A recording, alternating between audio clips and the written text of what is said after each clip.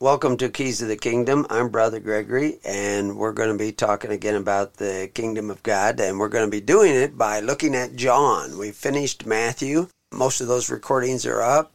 Well, welcome to Keys of the Kingdom. I'm Brother Gregory, and as usual, we're talking about the Kingdom of God. We are not going to do a live show today, but we will put the show we done somewhere else, which is the beginning of John. We're in John now, and we already are putting up the audios for that.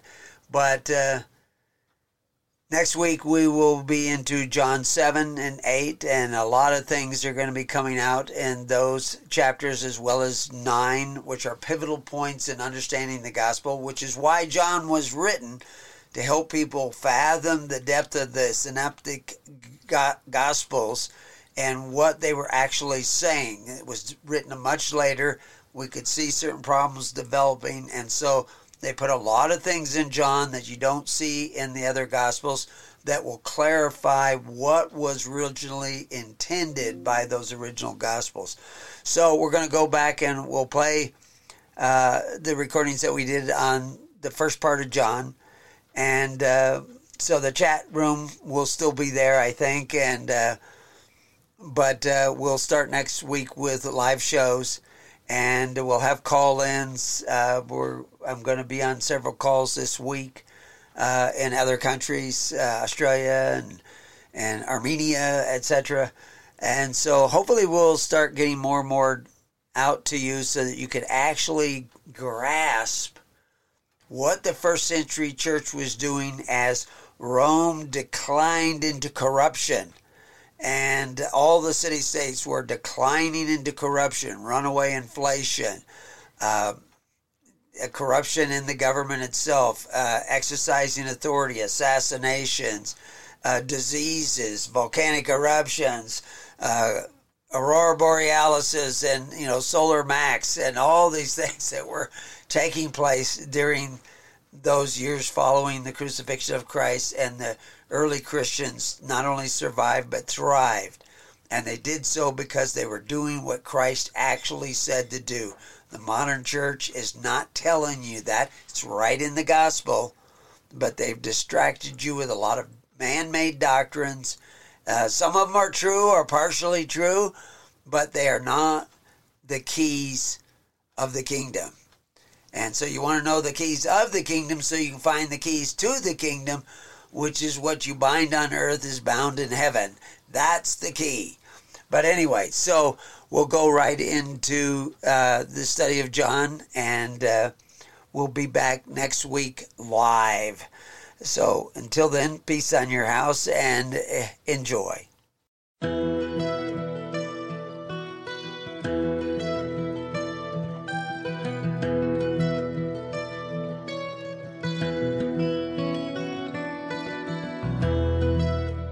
Welcome to the Keys of the Kingdom with Brother Gregory of His Holy Church.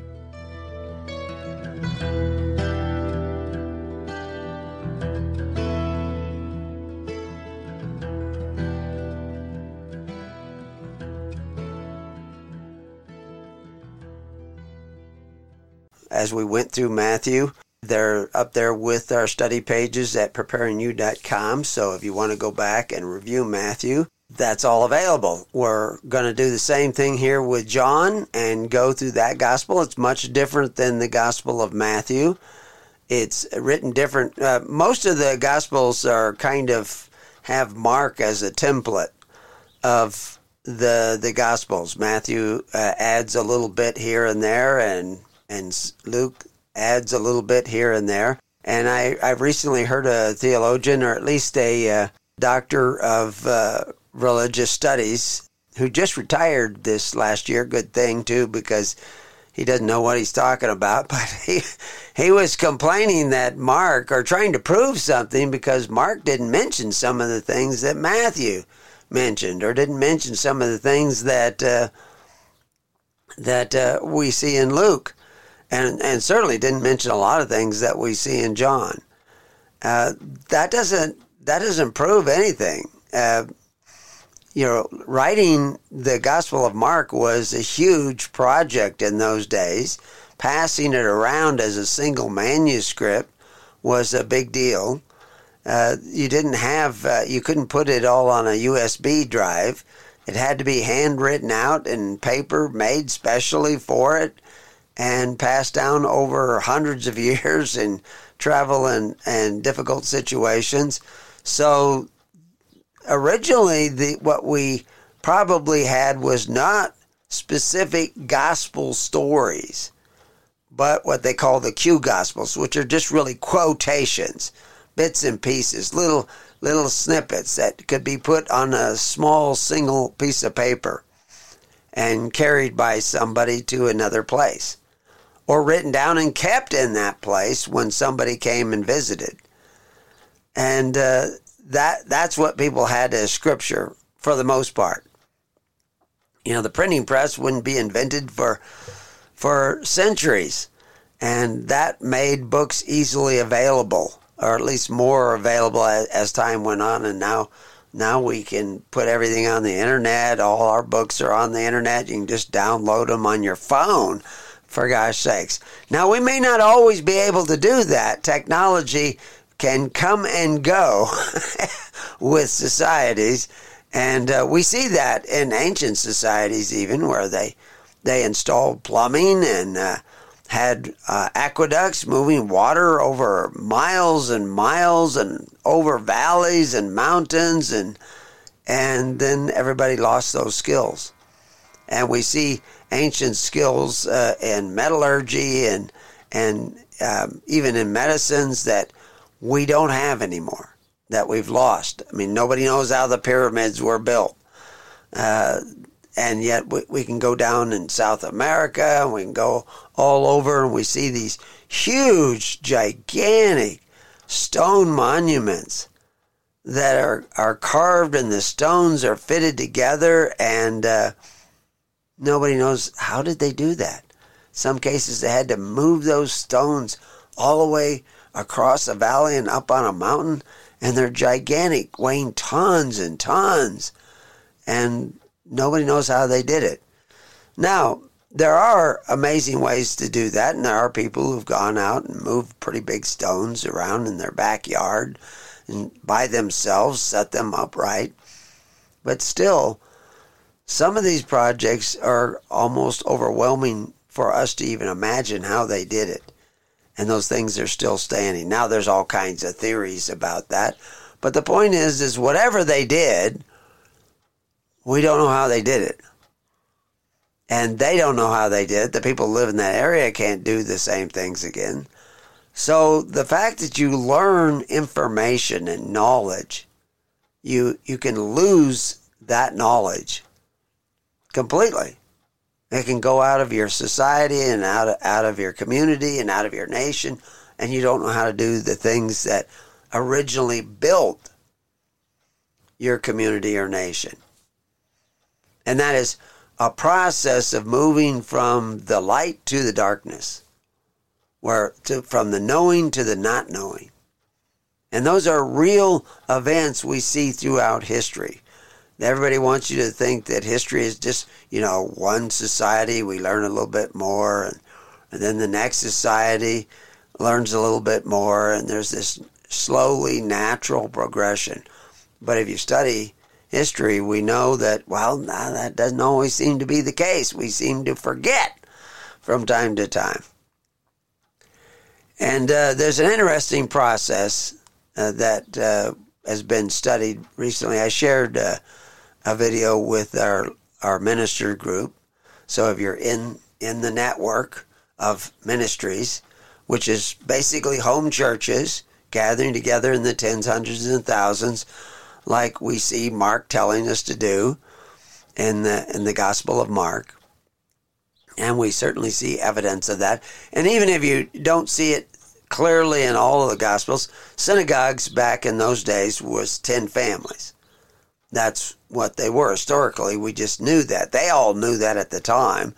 So they knew that a congregation, a home congregation, we call it home because they meet in small groups, was 10 families. And they networked together. And they'd been doing that since the days of Moses. And in truth, you can go back in history and find it as the most common form of free government throughout the history of mankind. The idea of gathering together in groups of 10,000, 20,000, and avoiding the groups of tens, hundreds, and thousands, that concept is an aberration in our history. Over the long history of man, it's very clear that people gathered in small groups, and those small groups linked themselves together by some bonding elements of society. Maybe they had distant relations within clans or whatever, but usually what often brought them together is disaster. An invasion of 500 people, or 1,000 people coming into their community and trying to take over. And this would unite everybody against this common foe. Maybe it was a famine. Maybe they had to move from the place, or climate change. We know many times there was climate change throughout history where people in farther northern climates migrated to the south because the winters were so severe they could barely grow any kind of crops during the summertime. Game became more scarce, and they had to move south to look for new game, new sources of food. And droughts, that can cause migration of people, and that's climate change. Climate's always changing. And then it would change back and people would move north again. And the hunting would come back. And so all these things would shift society and move society around. But the danger of invasion or fires or other things would cause people to come together and unite. Well, sometimes you don't have time to do all that coming together. So Abraham and Moses showed the people how to bind themselves together with strong bonds of society that don't easily break in hard times. And those were the social bonds that came about through systems of charity, where you had basically your welfare system of society, your system of religion. Religion was how you took care of the needy of society. That was still the definition 200 years ago. And if you don't know that, if you think religion is just what you think about God, how you interpret Scripture, that's your religion. That's not what religion was. I heard just this morning a home church group talking about Jesus didn't start a religion. Well, in the sense that most people think of religion today, maybe not. But he did, according to the definition of pure religion. He appointed apostles who were already organized in the tens, hundreds, and thousands, which is why you had 12 apostles and 120 in the upper room. And these people came out and formed a daily ministration that took care of the social welfare needs of the people, because anybody who got the baptism of Christ was kicked out of the social welfare system of Herod and the Pharisees. They were put out of that system. That's what it tells us in John. It doesn't explain that in detail in other places, but we know there was animosity, because the Pharisees were doing something different than what Christ was doing. The religion of the Pharisees had become public religion. And what Jesus was doing is taking them back to pure religion, taking care of the needy through faith, hope, and charity. Public religion is when you do it through men who exercise authority. And Matthew, Mark, and Luke make that very clear, that Jesus was in opposition to systems of government that exercise authority one over the other to take care of the needy of their society. And in John, we'll see, says the exact same thing, except for he uses different words. We see different words and different phrases in John that we don't see in the other Gospels. It seems to be completely written from a different point of view. It has more quotes in the Gospel of John that were based on eyewitness accounts. And so we're going to look a little bit at this and some of the background around the idea of what we call the Gospel of John. It doesn't actually say in the earliest text, it doesn't say this is the Gospel according to John. It talks about the beloved disciple, or the disciple that Jesus loved, is the source of this fourth Gospel. And there were been lots of debates over centuries as to, was that really John? Was it not? We have the epistles of John, and we have the book of Revelation, which is supposedly written by John. But there's all kinds of debate about that. And I don't think any of those debates are necessarily important to our faith, because our faith should be guided by the Holy Spirit, by the Comforter, not by our intellectual interpretation of the words.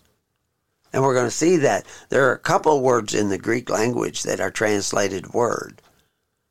And if you don't know which one is which when you're reading the Bible, you may become a little bit confused. If you don't know the history and background of these Greek words that we read in the text, like logos, we may not really be understanding what the depth of understanding that we need to understand the gospel. But even if I teach you all those things, I teach you Greek and Hebrew, and you learn all those different languages, and you learn all the history, you still may not see it. Because we are to learn this based on this idea of the Holy Spirit revealing himself in our hearts and our mind. That is the covenant, that God will write upon your hearts and upon your minds. And you will know him because he is revealing himself to you. You know, some people were talking about the Gnostic nature of the Gospel of John. And because it came from the Johannine Society, and they say that this was ripe with Gnosticism. But Gnosticism, at least as we know it today, wasn't even really beginning to reveal itself as Gnostics until the end of the 2nd century and into the 3rd century. It was still forming what people nowadays, looking back in history, define as Gnostic beliefs. And you can go back and read what they say are Gnostic writings. But when you're reading them, you're often interpreting them based upon your existing beliefs. There are a lot of different ways to say the same thing. And if you miss some of the key elements of the gospel of Jesus Christ, when you read these other ancient texts, you may start reading into them meaning that they did not intend. If you're going to study ancient scriptures, you have to come at it with an open mind and try to understand what that individual was trying to tell you when they wrote this down, and not go off of the opinions of these other scholars, because the scholars don't all agree. There's debates like who wrote John. And this has been going on for a long time. And we can track when the consensus began to determine the final understanding of what we now are told is true, which may or may not be true. But that's where the logos comes in. Because that word logos in the Greek, which we translate into word, as we'll see as we begin to go right away into the first chapter, the definition of that word logos really means the truth. It means right reason. It has to do with what is actually the case in reality. Not merely my opinion, your opinion, some theologian's opinion, but it's that thing that is really true. It's not hidden. It's right before us, but we don't always see it because our vision of reality around us is not always clear, because it's dependent upon our knowledge. And that's been a problem since the garden, is that we began to eat of the tree of knowledge as a source. And we began to interpret what we see. And sometimes we're right, and sometimes we're not. And how do we know? And see, that's the key, is the tree of life will tell us what the truth is. But then how do we know we're eating of the tree of life? Are we willing to see the truth, the whole truth, and nothing but the truth? The Logos, that's what the Logos is. The Logos is this right reason, sometimes defined as divine will. It's the will of God, the Word of God.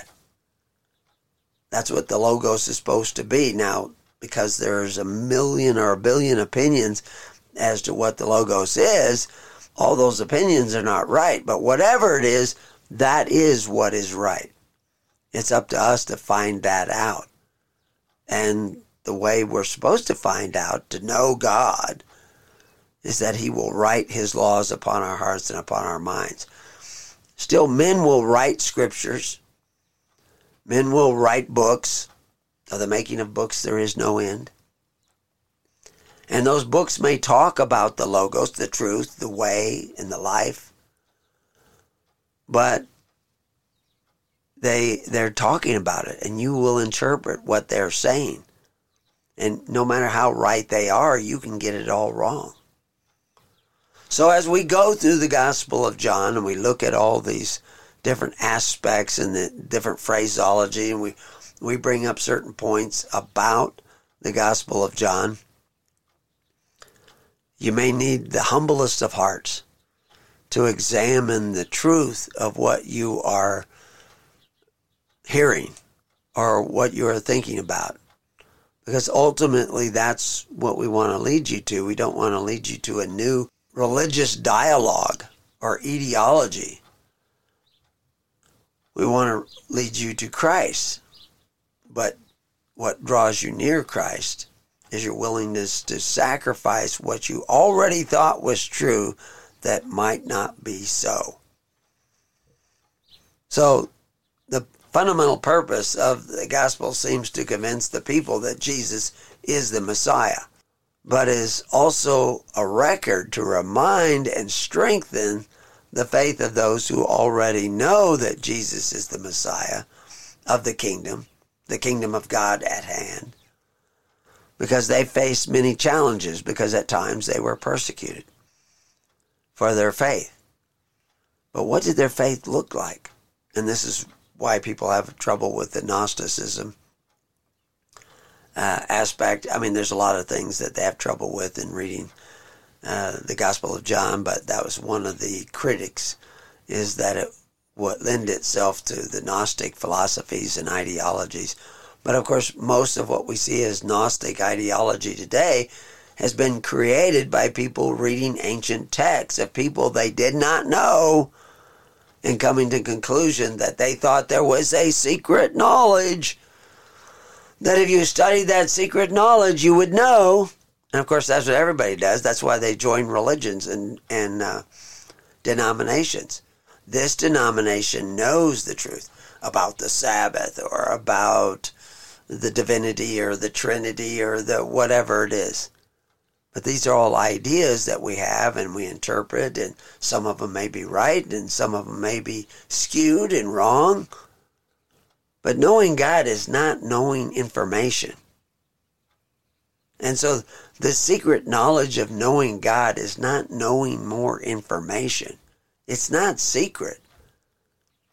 The light has always been there. But people choose to live in darkness. They choose to deny some truth that Christ shared with us in the parables, in his teachings. Something about him they don't want to see. This is why people have such a problem with Paul, is that, and this particular guy, his name was James Tabor. And I actually started a little page at Preparing You talking a little bit about him. It's not in depth or anything. But he had certain ideas about the gospel, and some of them are interesting. But the more I explored into his conclusions, I'm saying, oh my gosh, he's leaving stuff out. He thinks that the Epistle of James contradicts Paul. And I know why people think that. It's because they take Paul, many things that Paul wrote, very prolific. They take some of the things that Paul wrote out of the context of Paul, out of the context of the other things that Paul wrote. And we see this with the gospel. They'll quote this and this and this in the gospel, like being born again. Do they read that whole chapter? Do they read how you know you're not born again? That would be very important to read that so that you're not deluded under some strong delusion that you're born again and you're not born again. Well, you want to read those to get the whole message. You can't take little bits and pieces out. It all has to fit together. And James fits together well with Paul if you read all of Paul. But we're not going to go through that today. We're going to go through John. And we're going to start that when we come back to Keys to the Kingdom after a brief break. So be right back.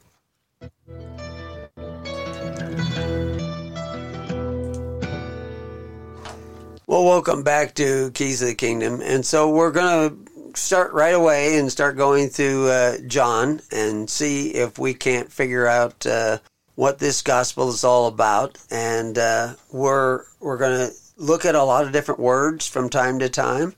And then we're going to come back as we see those words used in the context of the gospel, as well as in the context of the time in which the gospel took place. So when Jesus was giving his sermons and he's talking to the people, he's going to use certain phrases and certain words when he talks to them, and they're going to know exactly what he's talking about because he's using terms of the times. If we, over the last several centuries, have forgotten what some of those words mean, or somebody failed to tell us or write it down in our school books or in the footnotes of the scriptures that we do read, or even maybe centuries before failed to understand when they were translating the Bible, that can open a door to mislead us. Ultimately, the only way you're going to know what is true is not from the knowledge that you accumulate, the information that you accumulate, although there's nothing wrong with information and knowledge. The tree of knowledge was put into the garden for a purpose. But if you want to know the truth, you need to eat of the tree of life. You need to eat of that revelation. And in Preparing You, actually just changed it during the break. I just added to a sentence that I already had there. The idea of wisdom in the Old Testament, we see wisdom used 150 times. It's a particular word that is repeated over and over again. And it actually comes from a word that's used also hundreds of times that means to be wise. And it's used in a lot of different senses and contexts, but the Hebrew scholars of ancient times, the Jewish writers of ancient times, talked a great deal about this wisdom. And it has been correlated with the idea of logos, which we're going to see here right away in the very first verse of the first chapter. So this idea about wisdom or the logos are connected somehow throughout history. Not always meaning exactly the same thing, because people use it in different contexts, and so that's why context is so important. But it means more than just a word, or more than just being smart. So this wisdom or the logos reach back to the creation when God separated the light from the darkness and called it good.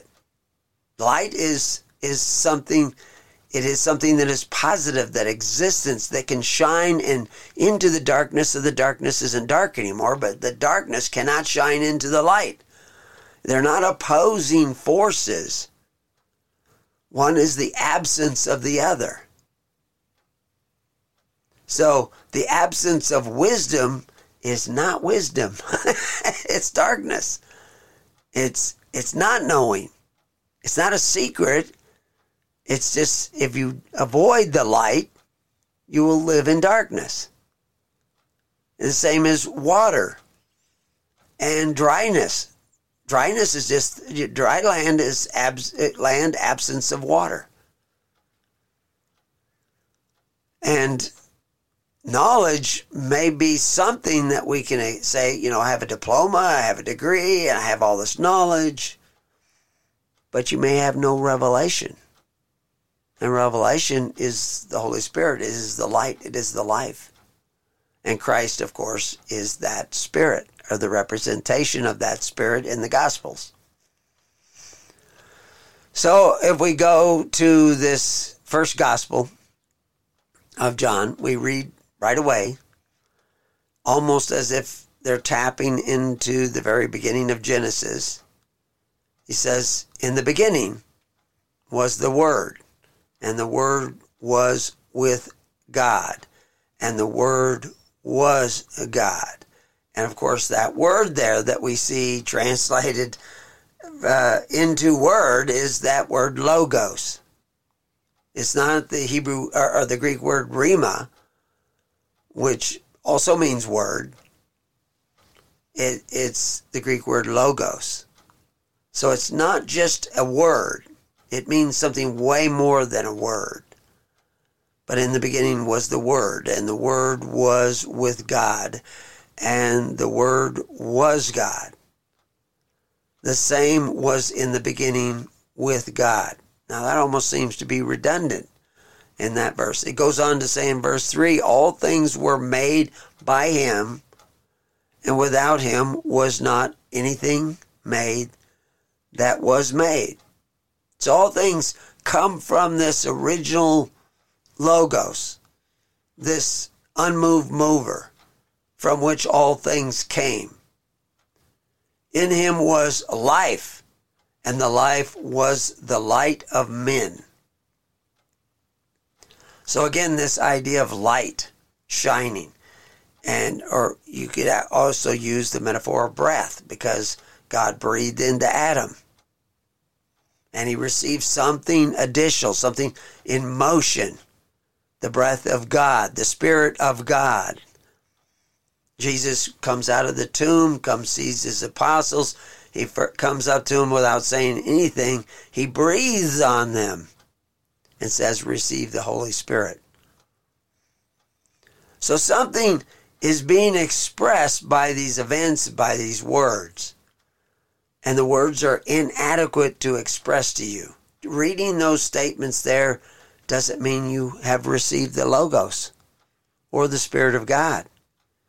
You've read words on a page, and we can go, in Revelation, we see this use of the word beginning. I am the Alpha and the Omega, the beginning and the ending, saith the Lord, which is and which was and which is to come, the Almighty. So that's first chapter of Revelation, verse 8. So, but we could also go back to Genesis and see in the beginning. So, again, this word logos, which appears, I think, over 300 times in the Bible, and it comes from other words, but it has a whole history in philosophies and religions and Greek thought and in Hebrew thought. So the idea that it's just, it's a difficult word to understand, but it's not understanding the word that is as important as understanding what it has to do with the gospel of Jesus, who was the Messiah. Like I said, one of the chief purposes of the Gospel of John is to verify that Jesus was the Messiah, and that means the anointed. And it doesn't mean just anointed by this woman who comes up and anoints him with oil, which was a very important event and will be very important to understand, to put all the pieces together. But of course, we're putting together information and knowledge for somewhat of the same purpose that the Gospel of John was written, to help people with their faith, because they were going to face heavy trials. And that was one of the first requests of Jesus when somebody asked Jesus to heal their son. And he asked them, did they believe? And a lot of people would tell me they believe. But this man added something extra. He says, but help me with my unbelief. Because their belief is a degree. You can't even believe except as a gift from God. You can think something is true. That's you. But to really believe, as the word was used at that time, especially amongst the Christians, you can't believe without God. Somebody just wrote this morning, I saw a message from them, that God gives us the right to choose to listen to Satan or not.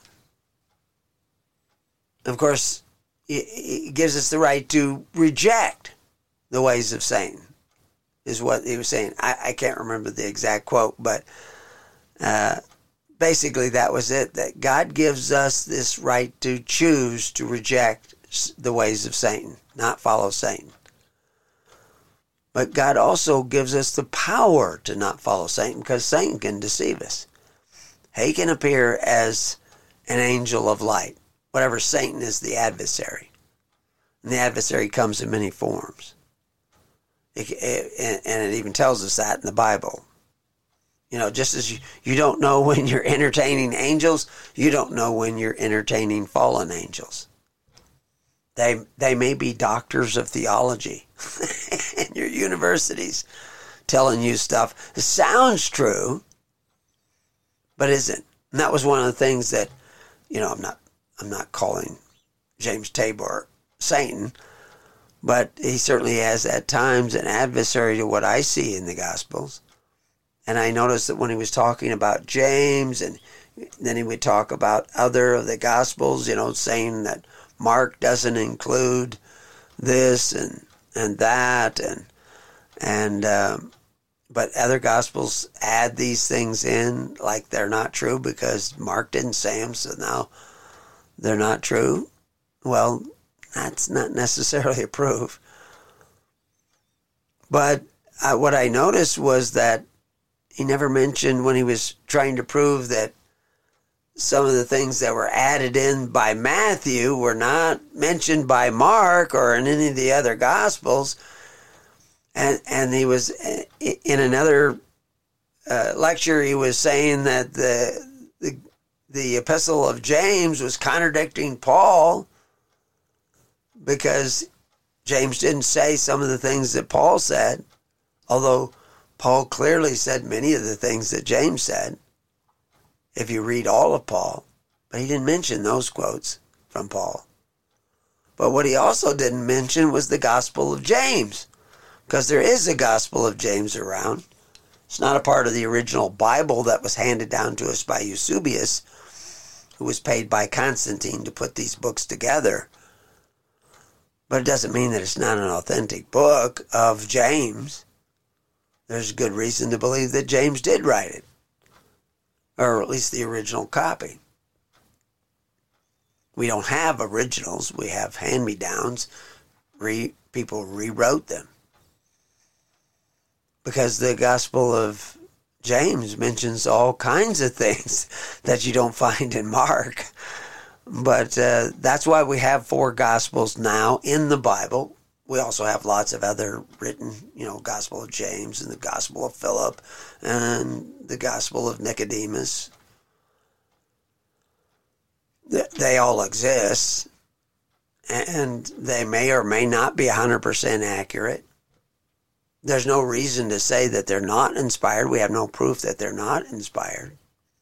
But they're historical records coming from those ancient times, written by somebody. But ultimately, this is why we have to depend upon the Holy Spirit to tell us what all this stuff means. But there are 4 Gospels in this Bible that we are now going through. I actually could go through some of the other Apocrypha, but let's get through the one Bible we have first. And then we can go through the Apocrypha. But the reason you have those 4 is that they are 4 witnesses, each talking about many of the same events from their point of view. And they overlap. And like the trial of Jesus, like we talked about in Matthew, you don't get a full picture. You certainly don't get a full picture from Mark unless you read also John and Luke. But you can get a full picture of Christ without studying the Bible through revelation of the Holy Spirit. I recommend reading the Bible, but that should not be the source of your faith. You should be able to have your faith based upon the leading of the Holy Spirit, which is the light that Christ has given us. He came into the world, but he says, I will send to you a comforter, which is the Holy Spirit. So ultimately, that's what we need. So in that verse 4 again, in him was life, and the life was the light of men. And that light of men is that revelation that comes to men when we walk with God. And something has caused us to not walk with God, to flee the garden. And it was because we decided to eat of the tree of the knowledge of good and evil. But not just that. When we were confronted with that error, the arrogance of that error, we did not accept responsibility. We blamed it on the woman and upon God who gave us the woman. And still today, somebody was asking me to be on a X-Space audio space where they can have lots of people in a conference, and I was thinking about doing it on Friday, but I couldn't figure out how to get on. But if they arrange it, I'll do it and talk to these people, because I see one of their big problems is they're trying to blame all the problems of the world on what somebody else is doing. You're never going to find the solution that way. You have to see what you are failing to do, or maybe what you are doing, that is setting you up for failure in this world today, which is what's going on. Why you see all the commotion in the world today is because we do not fully understand the gospel. We are not letting the Holy Spirit write in upon our hearts and our minds. There are somebody writing upon our hearts and our minds, but we're not getting the results that we should get if it was truly the light of God writing on our hearts and our minds. And so verse 5 goes on and says, and the light shineth in darkness, and the darkness comprehended it not. Because the darkness can't receive the light. It's not darkness anymore if it receives the light. It rejects seeing the light. That word comprehended. It actually comes from a couple of different words, but it actually has to do with possess. Darkness cannot possess the light. It has to do with apprehend, attain. Darkness can't receive the light. Its identity of being darkness ceases to exist. It has to do with laying hold of something and that's darkness can't receive it. And you won't be able to receive the light if you love the darkness. You have to reject the darkness. You have to be willing to see the truth. In verse 6, there was a man sent from God whose name was John. The same came for a witness, to bear witness of the light, that all men through him might believe. Now, is it actually through John might believe or through the light might believe? Well, you can look at the syntax of that sentence in the Greek, and you may think that this gospel is actually telling us that John is bearing witness of the light so that all men through that light might believe. That makes more sense to me.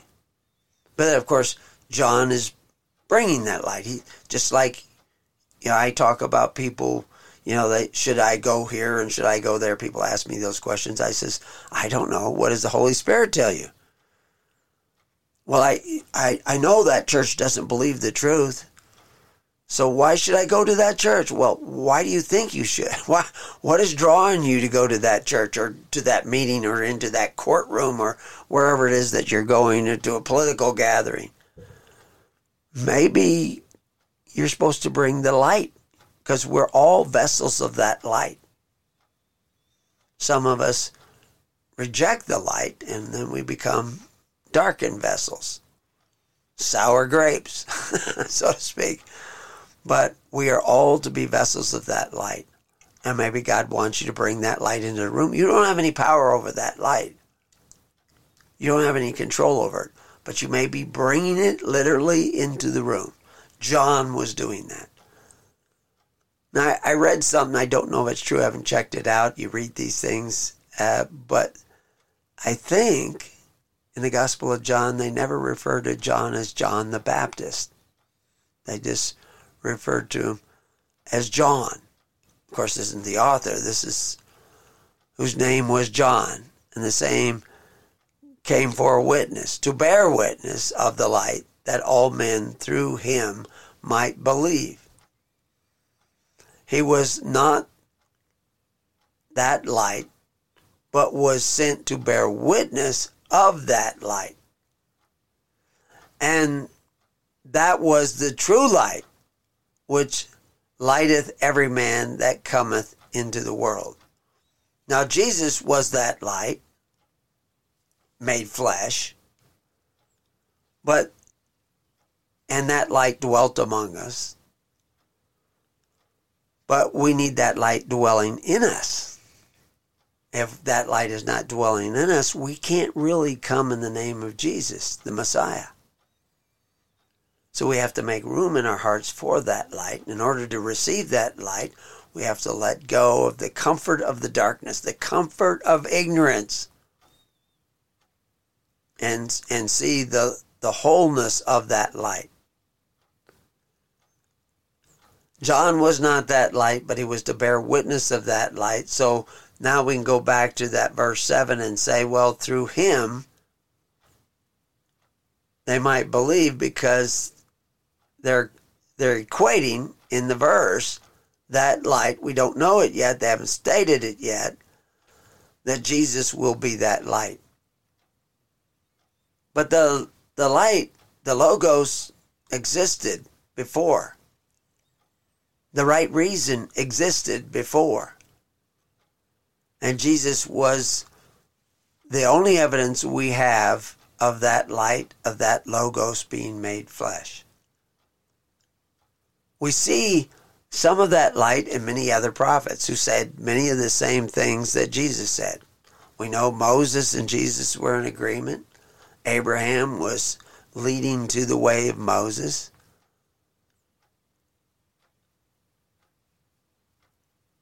But Jesus was that light. He was that Messiah, that anointed, that Redeemer. But what that means, we may have written in and filled in the gaps and created a ideology of religion, which I can't tell you not to do that. But if that ideology of religion is getting in the way of the exercise of pure religion and actually leading you to exercise authority one over the other or go ways that Christ said not to go, then I would recommend you let go of that belief. And that's one of the things that we're going to study as we go through John is where is John taking us?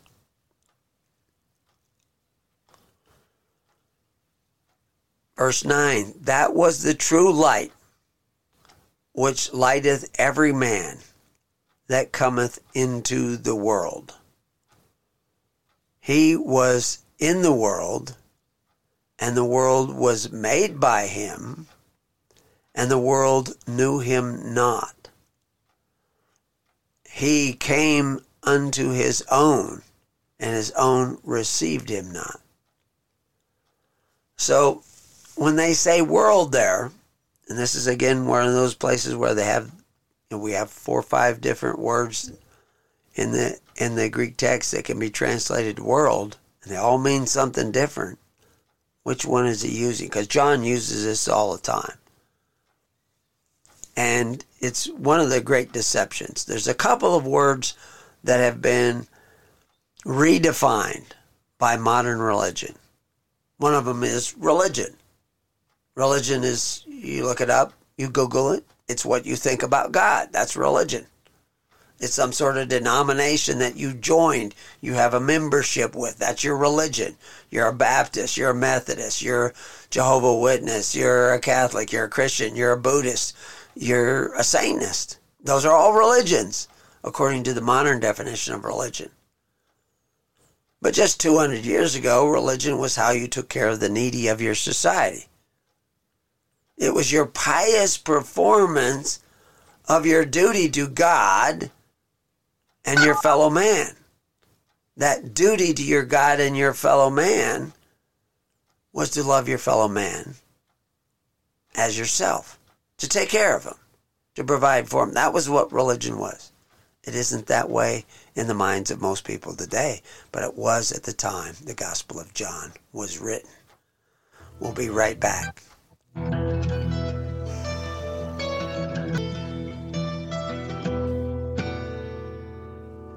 Well, welcome back to Keys of the Kingdom. So in John, we're seeing this idea of the light coming into the world, but the world knew him not. And we see this word world, which actually is a word that means, according to the concordance, constitutional order or system of government. That's what they're talking about. Did Jesus create the government of the world at that time? Well, he first appears in Judea, and there was a government in Judea, and it was dependent upon the originator of that government, who was supposedly Moses. And Jesus will eventually talk about those who sat in the seat of Moses, and he would be also talking about taking the kingdom away from those who sat in the seat of Moses and appointing it to another. And of course, that's all about government. The kingdom of God was at hand. John is going to be saying that. Jesus is saying that. We're supposed to be seeking that kingdom. He's going to take that kingdom away from the Pharisees. He's going to appoint it to new people. And he's going to say, it is my pleasure to appoint unto the little flock a kingdom, a government.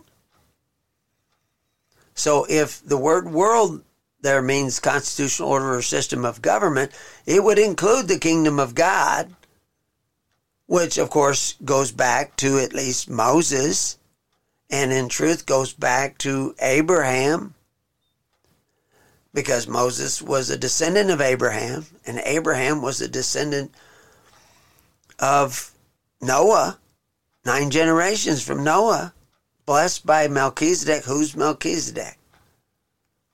So this is the constitutional order or system of government of God through Abraham, through Moses, through the prophets, and now we're going to see through Jesus. But how are these, would this also include Rome? Well, Rome was originally a republic. and understood natural law, jus naturale. We still have the Latin phrases of Rome in our modern Black's Dictionary because it's based on the law of nature. That's how they create governments. And understanding that governments are based on an original system of government that God created, which is called the family. Family has a father and a mother. They are one. They're not at enmity with one another. They are one flesh. And together they create a family. That is the basic government structure of God.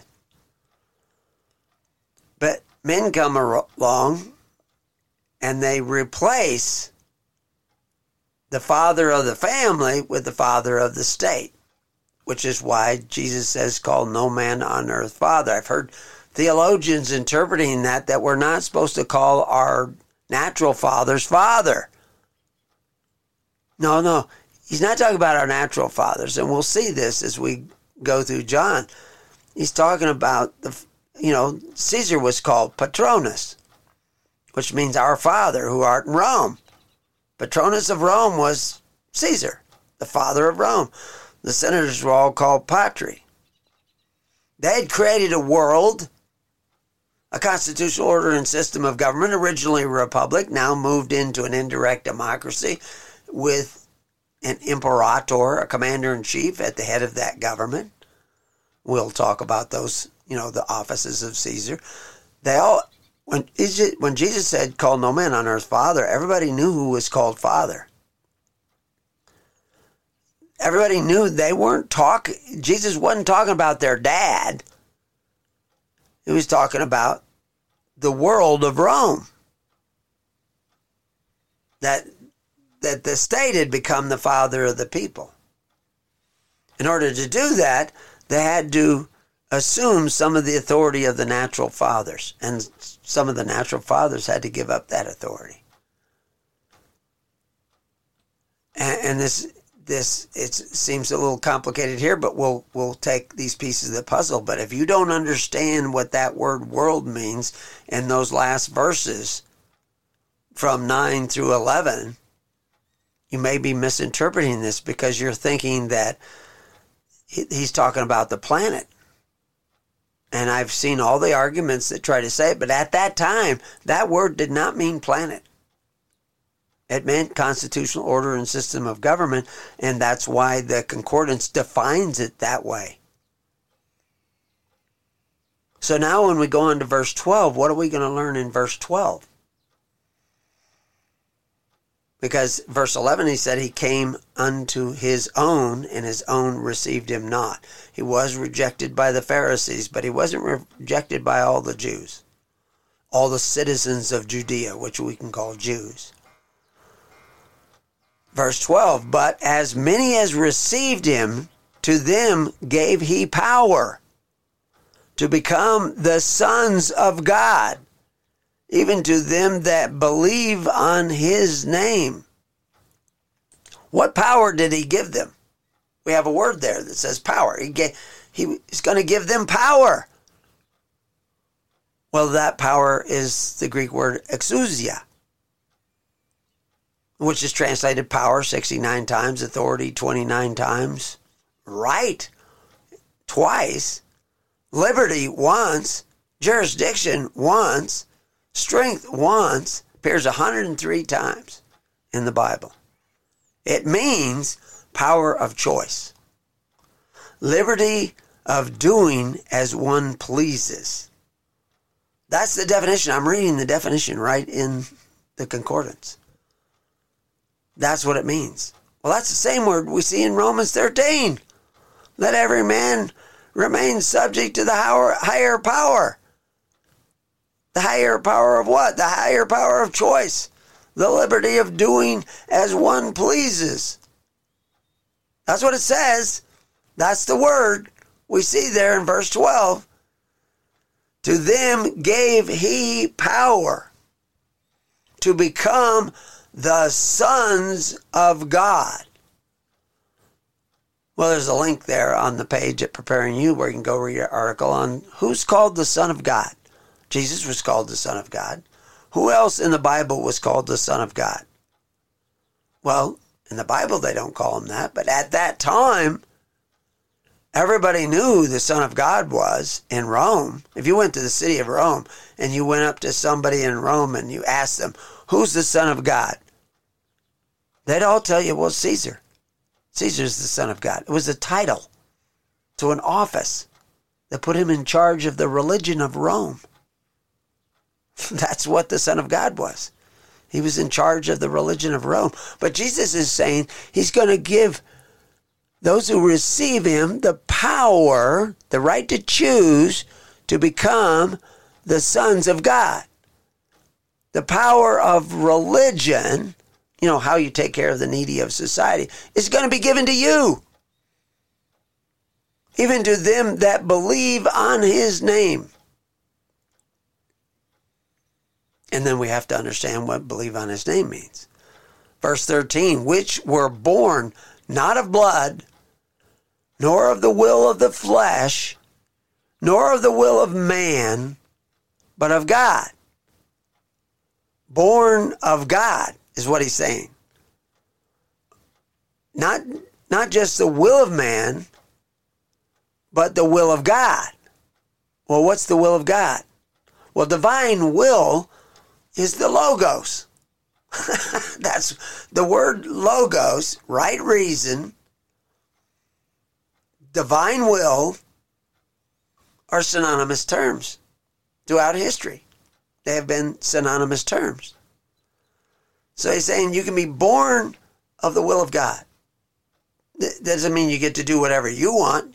It's that this only happens when you want to do what God wants. And what does God want? He wants you to be fruitful and multiply. He doesn't want you to degenerate as a society. He doesn't want you to degenerate as an individual. He doesn't want your DNA to degenerate or become contaminated or become, you become like an animal. He doesn't want that. He wants you to become fruitful and multiply. He wants the glory of God's creation to live in you. He wants his Holy Spirit to live in you. The Holy Spirit that giveth life, that breathes life into man. Verse 14, and the Word, Logos, was made flesh and dwelt among us. And we beheld his glory, and the glory as of the only begotten of the Father, full of grace and truth. Now that verse is full of meaning too. Well, we're getting a lot of meaning already, so we'll come back to that. And John revisits this idea of what is glory. His glory, God's glory. What is God's glory? Jesus is going to talk about that more. But now he goes back to, in verse 15, back to John. John bare witness of him and cried, saying, this was he of whom I spake. He that cometh after me is preferred before me, and he was before me. Well, of course, Jesus was born, after John the Baptist. Because John the Baptist was already in the womb when Mary came to visit Elizabeth. So he means something more than that. And exactly, you can read all kinds of stuff into this, and you create all kinds of theologies and ideologies, and that's fine. You can think about it. It's great, campfire talk. But you don't want it to distract from the basic message of you becoming the sons of God, in charge of the religion of God, which is how you take care of the needy of your society. How you fulfill your duty to God and your fellow man. That's what religion was defined as, like I said, back when they wrote the Constitution. That was the definition of religion. How you take care of the needy. You don't need to take care of your fellow man who's doing fine. You only have to take care of him when he's having problems or trouble. How do you take care of them in a way that strengthens them? Because there's all kinds of ways to take care of the needy of society. Sodom was doing that, but it weakened the poor. So whatever they were doing was not a good idea. It made the poor weaker, not stronger. So I'm throwing out these little bits and pieces as we're going through this, but we want to get all the way through it. And there's a lot of verses in this, so we'll just keep trucking along here. But I'm giving you a little bookmark so that you can kind of start putting, because you're going to have to reread this again and again. If you've only been taught by the modern churches of today, who I believe in many cases have led people away from the way of Jesus. So John bare witness of him and cried, saying, This was he of whom I spake. He that cometh after me is preferred before me, for he was before me. And of this fullness have all we received the grace for grace. And grace for grace. What does that mean? How do we receive grace for grace? Well, how are you forgiven? If you don't forgive, neither are you forgiven. Jesus will tell us this. Make it very clear. So if you want grace, you have to have grace for others. And of course, we can study grace, and there's a link on the page so you can go read an article on grace so you kind of understand what grace is, which might be a little bit different than what you've thought. It has a meaning. But if you give grace to somebody, you make allowances for somebody. So this is one thing. In order to form a congregation of people, you're going to have disagreements about what's in the weeds. And so you're going to have grace, and you're going to have to let them disagree with you on many points and be willing to have that conversation. You don't abandon your fellow man. You have grace for him so that you may have grace. You forgive others so that you may be forgiven. As you judge, so shall ye be judged.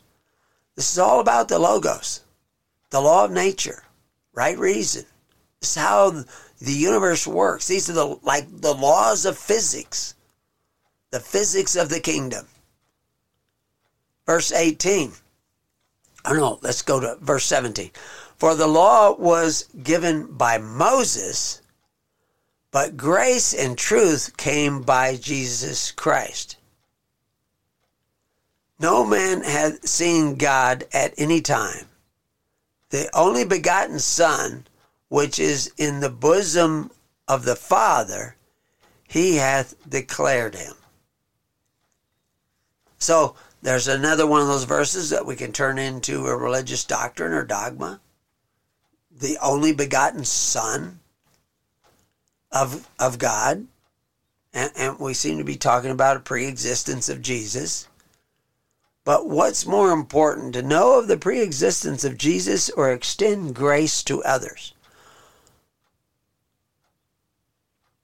What's more important, if to desire to be forgiven or to forgive others? Because you can't be forgiven unless you forgive others. So it's more important that you learn to forgive others. It's more important that you have grace for others instead of creating doctrines and dogmas. No man hath seen God at any time.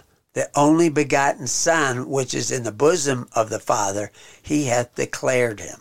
So we don't know God. It's too much for us to know. But Jesus is declaring the nature of God with his doctrine, with what he teaches. And so we can read that doctrine and get an idea. But the only way to really know God is not by studying real hard and, to show thyself approved, because the word study in that quote, to show thyself approved, is not the normal Greek word for study. It's not translated study any other place in the Bible. It's the word for diligent. To be diligent in what? Giving grace to others, forgiving others, caring for others, even loving your enemy. This is the nature of the gospel of Christ. If you want to know God, that's the secret. It's not a secret. It's right out in front of us, but it may seem like secret knowledge to those who live in darkness, who don't want to see it. Because to take care of the needy requires sacrifice. And if one thing Christ came to teach us is how to sacrifice, he was really good at sacrifice. If you're going to come in the name of Christ, you're going to come in the name of sacrifice. Verse 19, and this is the record of John. When the Jews sent priests and Levites from Jerusalem to ask him, who art thou?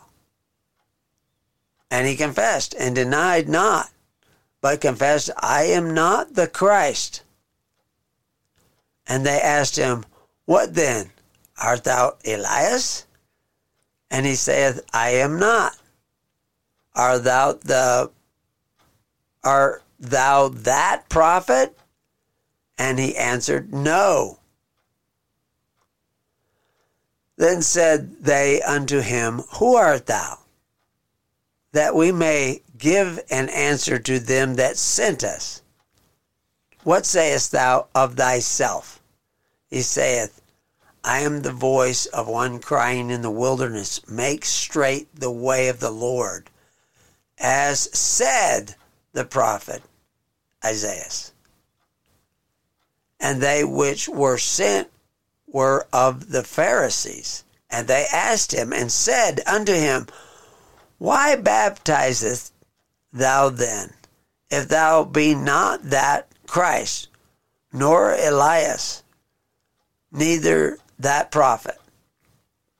John answered them, saying, I baptize with water, but there standeth one among you, whom you know not. He it is whose coming after me is preferred before me, he says that repeatedly, whose shoes latcheth I am not worthy to unloose, which is the lowest place in the household, the guy who is supposed to take the master's shoes off and wash his feet. And I'm not even worthy to unloose his shoes, much less wash his feet. These things were done in Bethabara, beyond Jordan, where John was baptizing. So they're giving us some information. They're not calling him John the Baptist, which to me suggests that the person writing this had an intimate knowledge and relationship with John, knew John, and wouldn't refer to him as John the Baptist, but referred to him as John. And so he was baptizing. Now we have articles on baptism. The Pharisees were baptizing people over at their temple. They were baptizing people in the laver over at their temple. And they were actually baptizing people all over the Roman Empire. They'd been doing this since the days of Herod. Now, Herod's long gone here. But Herod the Great had been sending out ministers from the Pharisees and even Sadducees all over the Roman Empire to baptize people into the kingdom of God. This was a tradition that they had created, part of a system. And when they were baptized, they were given a white stone with a Hebrew name carved on it, and that Hebrew name was like an identity card that identified them, so that wherever they were in the Roman Empire, if there was a Jewish synagogue there that was signed up through the temple, they could show that stone and say who they were, and they could receive, if they'd been robbed, they could get help. They could receive food. They could receive shelter. And it was a social welfare system set up through the temples. Rome was doing it. Herod was doing it. Herod actually built more than the Temple of Jerusalem. He built the Temple of Roma. For people who didn't like the Jewish symbols and Jewish traditions, he built the Temple of Roma with a beautiful maiden out in front, but its purpose was the same thing. It was to take care of the social welfare. It provided a table of social welfare that the people could get benefits at if they fell on hard times. And of course, it was based on membership, so you had to have a way of identifying the members. So you had lots of scribes that say, okay, this guy's a member, this guy's a member, he's given this name, he's been baptized, we registered him with this. This is all going to be important if you don't understand the history of what was going on. That system, set up by Herod and the Pharisees, was a system of sacrifice. When you signed up, you had to pay in. What you paid in was your sacrifice. They called it Corban. That's just a Hebrew word for sacrifice. And the Corban of the Pharisees was filling the treasuries of the Pharisees, which is why we see that same word, Corban, translated treasury in the gospel. It's sometimes it just appears as Corban, but sometimes it appears as the word treasury. But it was filled with the sacrifices of the people that were accounted for by the scribes, because they were now compelled, because you were now a member. You had joined up, you had registered with that system. Now, everybody didn't register. Some people weren't in that system. And Jesus had a problem with that system, which we'll see. That he saw that the Corban of the Pharisees was making the Word of God to none effect. Because the original Corban was free will offerings and the new Corban was not. So this is why they wanted to know why you're baptizing. Now, we're baptizing over here, but you're baptizing over here. And they're going to ask him, like, because when he's baptizing, he's preaching the kingdom of God. He's preaching a different government. Oh, the Pharisees are thinking, I thought we were the kingdom of God. And so there's going to be a conflict there. And we're going to see this conflict in all the Gospels, and we're going to see it in John. Verse 29, the next day John seeth Jesus coming unto him, and saith, Behold, the Lamb of God, which taketh away the sins of the world. And he uses that same word for world. He's not talking planet. He's talking about the sins of the constitutional orders and system of government, which there were a lot of governments around. Of course, now he's in Judea, but he's also in the Roman Empire. This is he whom I said, After me cometh a man which is preferred before me, for he was before me. So he's repeated this. Like I said, he was going to repeat this. So it's repeated already 3 times. And I knew him not, but that he should be made manifest to Israel. Not just Judea, but Israel. Therefore am I come baptizing with water. We'll be right back to Keys of the Kingdom.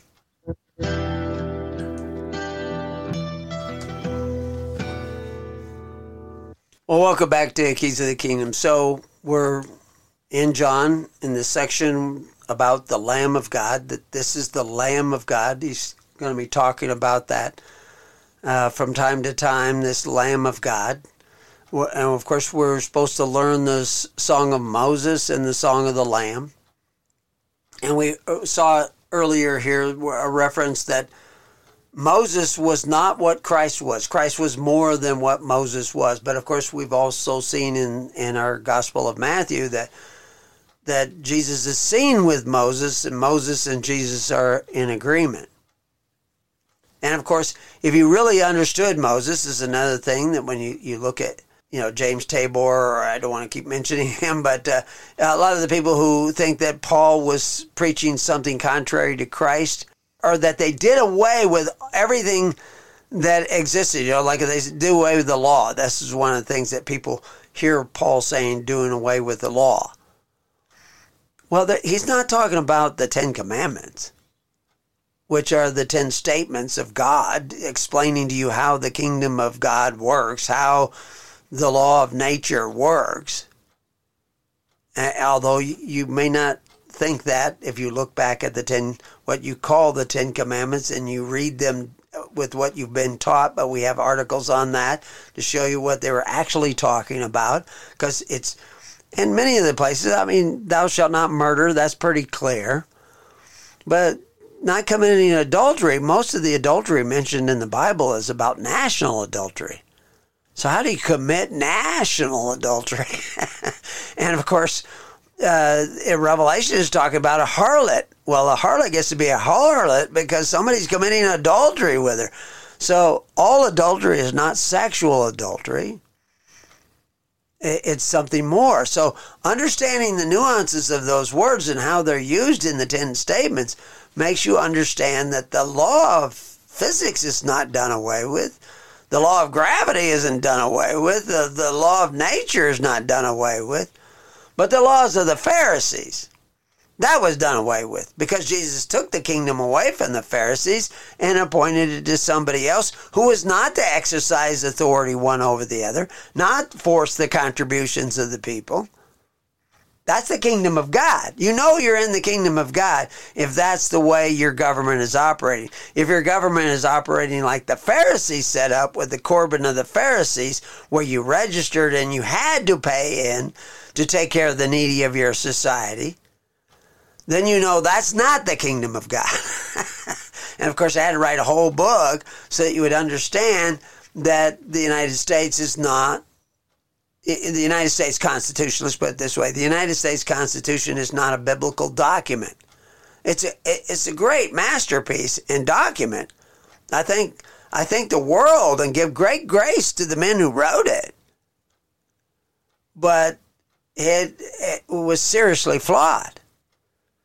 And you had prophets of the day when it was put into place that told you that it was seriously flawed. And they wrote whole articles about it. You know, the anti-federalist papers warning you. Even the guys that were for the Constitution warned you that this is only for moral people. You know, a virtuous people. It's not for covetous people. Covetous people, you'll end up back in the bondage of Egypt. It'll be worse for you than the bondage of Egypt. You'll owe more than 20% of your labor to the government if you're not a virtuous people, if you start doing something contrary to the teachings of Christ. Yeah, you'll curse your children. You'll all become human resources. That would be terrible, wouldn't it? Of course, you could blame it on somebody else. You go back to Adam's tactics. It's not my fault. It's the government you gave me. Well, you were committing national adultery. So the Ten Commandments isn't done away with. The understanding of the Ten Commandments has been done away with in the modern times. So that's why we're going through this line by line. And so that you get back some of that understanding. But like I said, it's going to be an exercise in humility. It's going to be a challenge. So as we're reading in verse 30, this is he whom I said. He's talking about Jesus, who's to come after, be preferred over him. Verse 31, and I knew him not, but that he should be made manifest to Israel. Israel, that's the place where God prevails. That's not Judea. It's not even a geographical location. It's where men contend with God. Jordan Peterson is writing something about that, Those people who, I don't know what he calls it, wrestle with God, contend with God. That's what Israel is. And of course, some of the things that I'm sharing with you are maybe contending what you believe Israel was. Of course, many of the things that Jesus said contended with what the Pharisees believed Israel was. But the Pharisees had it wrong. And unfortunately, modern Christendom has often gone to the Old Testament and gone to the Pharisees and said, what does the Old Testament mean? What do these Hebrew words mean? We put a concordance at Preparing You, and there's so many Hebrew words, just, numbered Hebrew words by Strong's, that it was a little overwhelming. for the software. So we broke it down into sections. But the reality is, it's not 8,000 Hebrew words. It's not 10,000 Hebrew words. It's thousands and thousands beyond that. Because there's like 8,000 base words, but then you add letters that have meaning, and you create new words with it, but they may still have the same Strong's number. Sometimes they break it up. But, Hebrew is a very difficult language in some ways, but very different language, and very codified language, full of metaphors. So, misunderstanding why we have so much already done. We have a whole section on Exodus and chapters here and there throughout the Old Testament. Some of the early minor prophets, we've done them. So that you can see that the message of Moses and Abraham was really the same message of Christ. Christ took it better, but they weren't in disagreement. And if you understand where they agreed at, you'll understand how James agreed with Paul. And Paul agreed with James. They weren't in conflict with one another. But if you miss the whole gospel, then you'll say, well, this guy seems to be disagreeing with that guy. No. They're in agreement. You're just not in agreement. And I see this with people who want to badmouth Paul, and Paul had his faults. Even Paul admits that. But if you take Paul out of the context of Paul, you're going to get it wrong. Many people have done that. So like I say, here we see he's come to baptize with water, but in verse 32, he says, John bare record saying, I saw the Spirit descending from heaven like a dove, and it abode upon him. And I knew him not. So again, we got this, I knew him not. In verse 33. But he that sent me to baptize with water, the same said unto me, upon whom thou shalt see the Spirit descending and remaining on him, the same is he which baptizeth with the Holy Ghost, the Holy Spirit. And that baptizing is submersing people in the Spirit, in the Holy Spirit. This is being born again of the Spirit. And then right away in verse 34, and I saw and bear record that this is the Son of God. Which now, claiming that Jesus is the Son of God is going to immediately put him into conflict with not only, at that time would have been Augustus Caesar, I think, or no, Tiberius Caesar, who was also called the Son of God. But it would put him in conflict with anybody who was looking to Caesar for their free bread. Because the Son of God, again, the office of the Son of God in Rome was the head of the religious system that provided the tables of welfare for the Roman people, or for the Corinthian people, or for the Galatian people, or for the people at Ephesus. This is all run through, their welfare system was run through the temple. They ran other things. Almost all the temples were some form of banks. The Temple of Moneta was minting money. You know, that's where we get the word money from, the god Moneta, who had a temple, and they had foundries in there. They were making gold and silver coins. And they would take a portion of the gold that when they made the coin. But that's what they were doing, and that's why it was a sacred job, because you had to make those coins uniform, and that's what they were doing.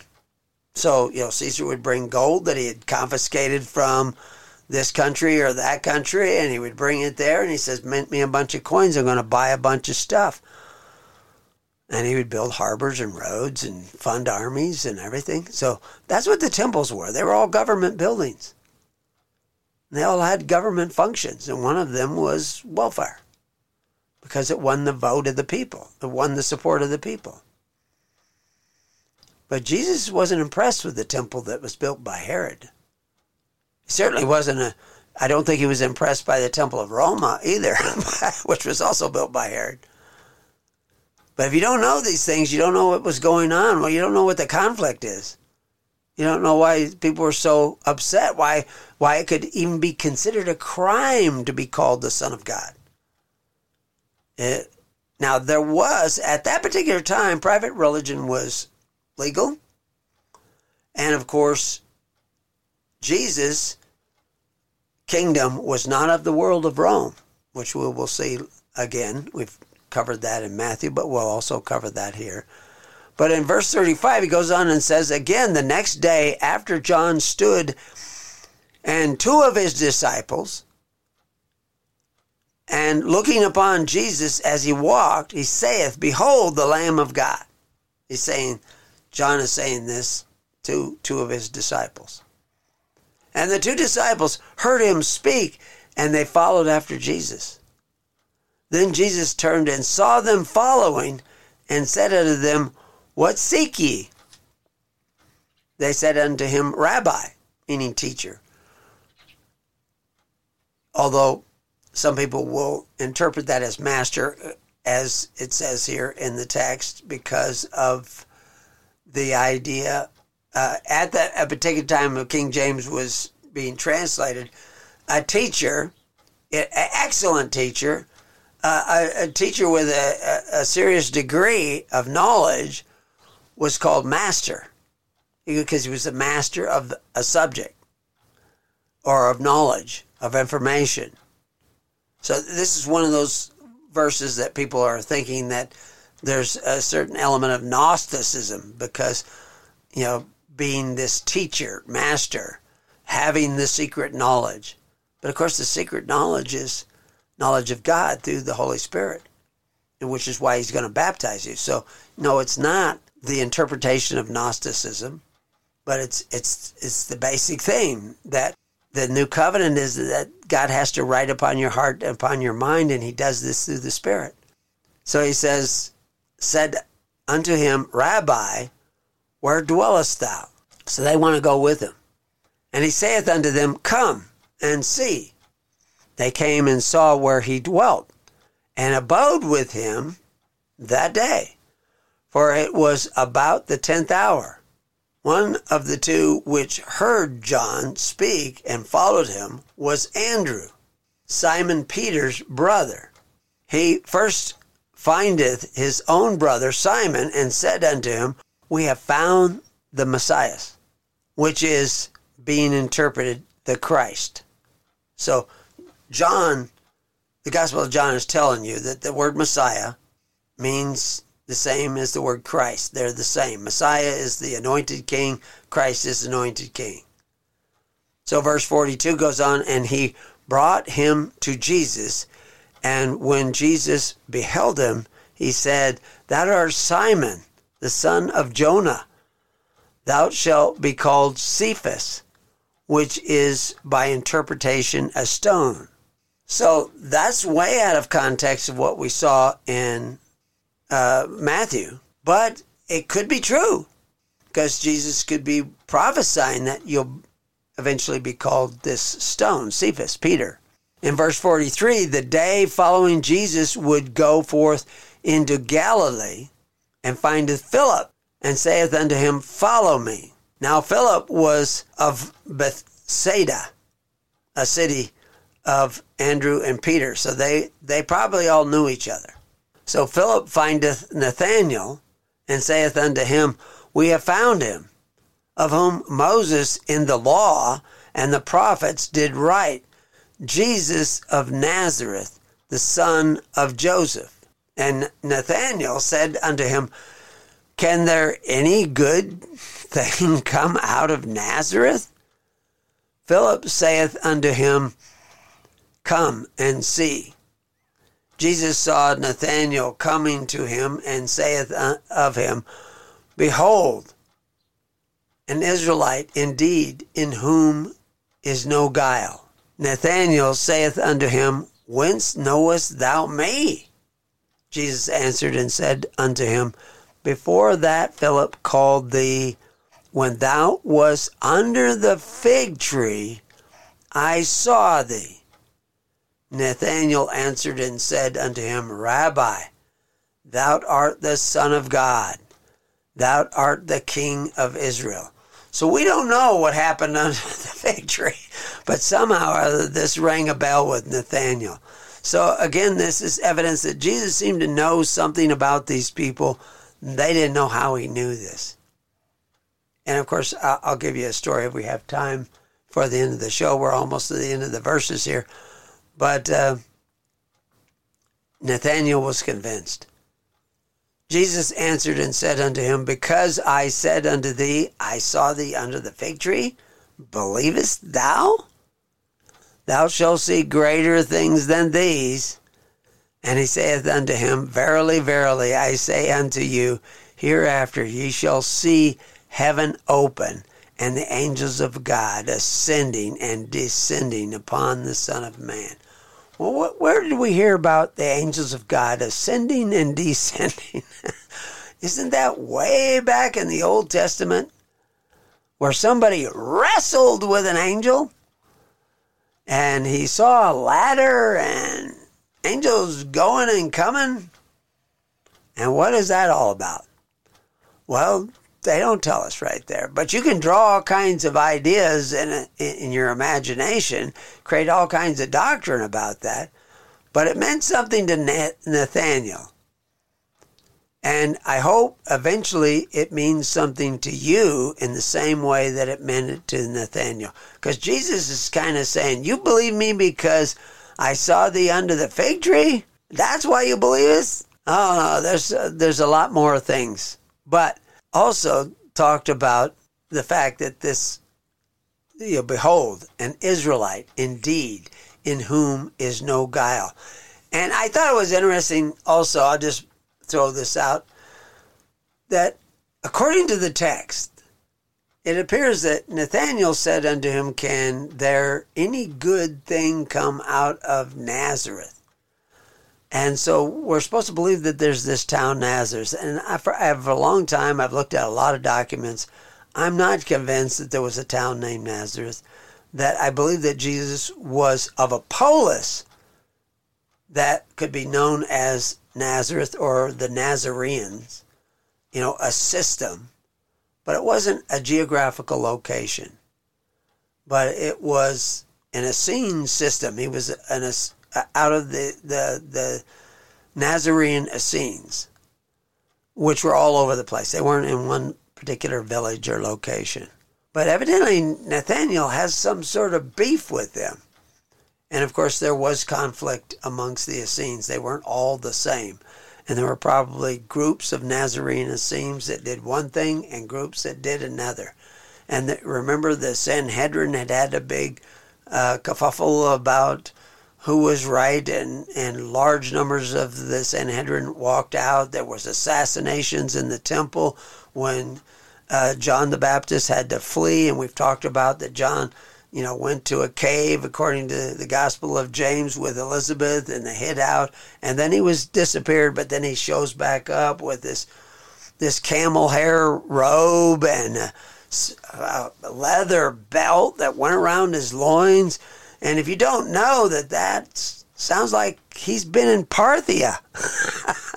And then you don't know that his family line would make him in the priest line of Parthia. And that Jesus' family line would make him eligible for the kingship of Parthia. And then if you take into consideration that the wise men appear to be coming from Parthia, that there's a lot more going on than most people get. But really what we want to know what's going on is this Holy Spirit thing and revelation by the Holy Spirit. And, greater things than these ye shall also see. That's what you're going to want to understand. And of course, all the Gospels suggest this spiritual power. And not only are we given choice, but we are given the light by which to make those choices and the power to make those choices. So, going back up where we're looking at this whole gospel, back there in verse 12, but as many as received him, to them gave he power, the power of choice, to become the sons of God. Remember, Jesus is going to say, ye also are gods. And that you're going to have the power to sit in judgment.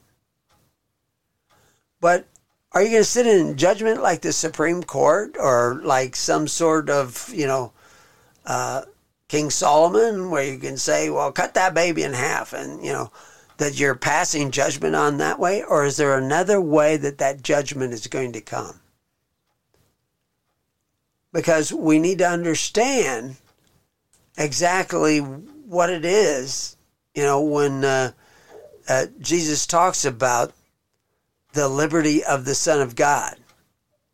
And if you go look at the footnotes that I have in the sections there on the side panel, you can go down and you can read that Jesus answered in John 10:34.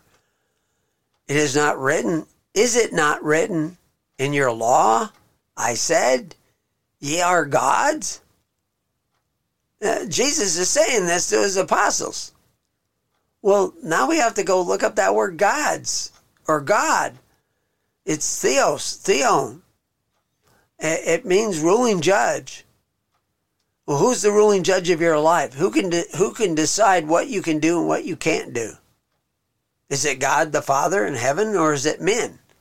Have you made gods of men? Have you chosen other men to make choices for you? Well, you're not supposed to do that. I think that was part of the deal. In Acts 19:26, it says, moreover, ye see and hear that not alone at Ephesus, but almost throughout all Asia, this Paul hath persuaded and turned away much people, saying that they be no gods, which are made with hands. Anyway, you can go look up the footnotes on that. And I actually was just thinking there's a couple other notes I should put in there, because Paul talks about God's many. We'll save this for next week. Peace on your house, and may God be with you. God bless.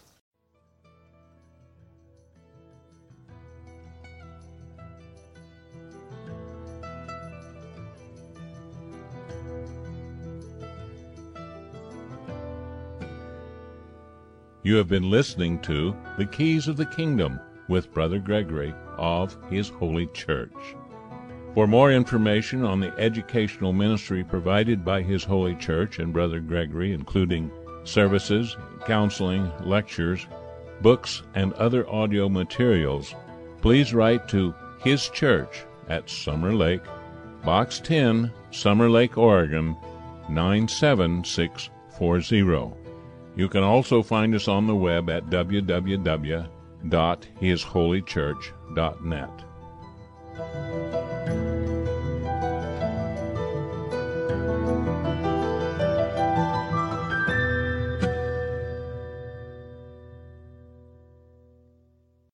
With the Lucky Land Slots, you can get lucky just about anywhere. This is your captain speaking. We've got clear runway and the weather's fine, but we're just going to circle up here a while and get lucky. No, nothing like that. It's just these cash prizes add up quick. So I suggest you sit back, keep your tray table upright, and start getting lucky. Play for free at LuckyLandSlots.com. Are you feeling lucky? No purchase necessary. Void where prohibited by law. 18+ terms and conditions apply. See website for details.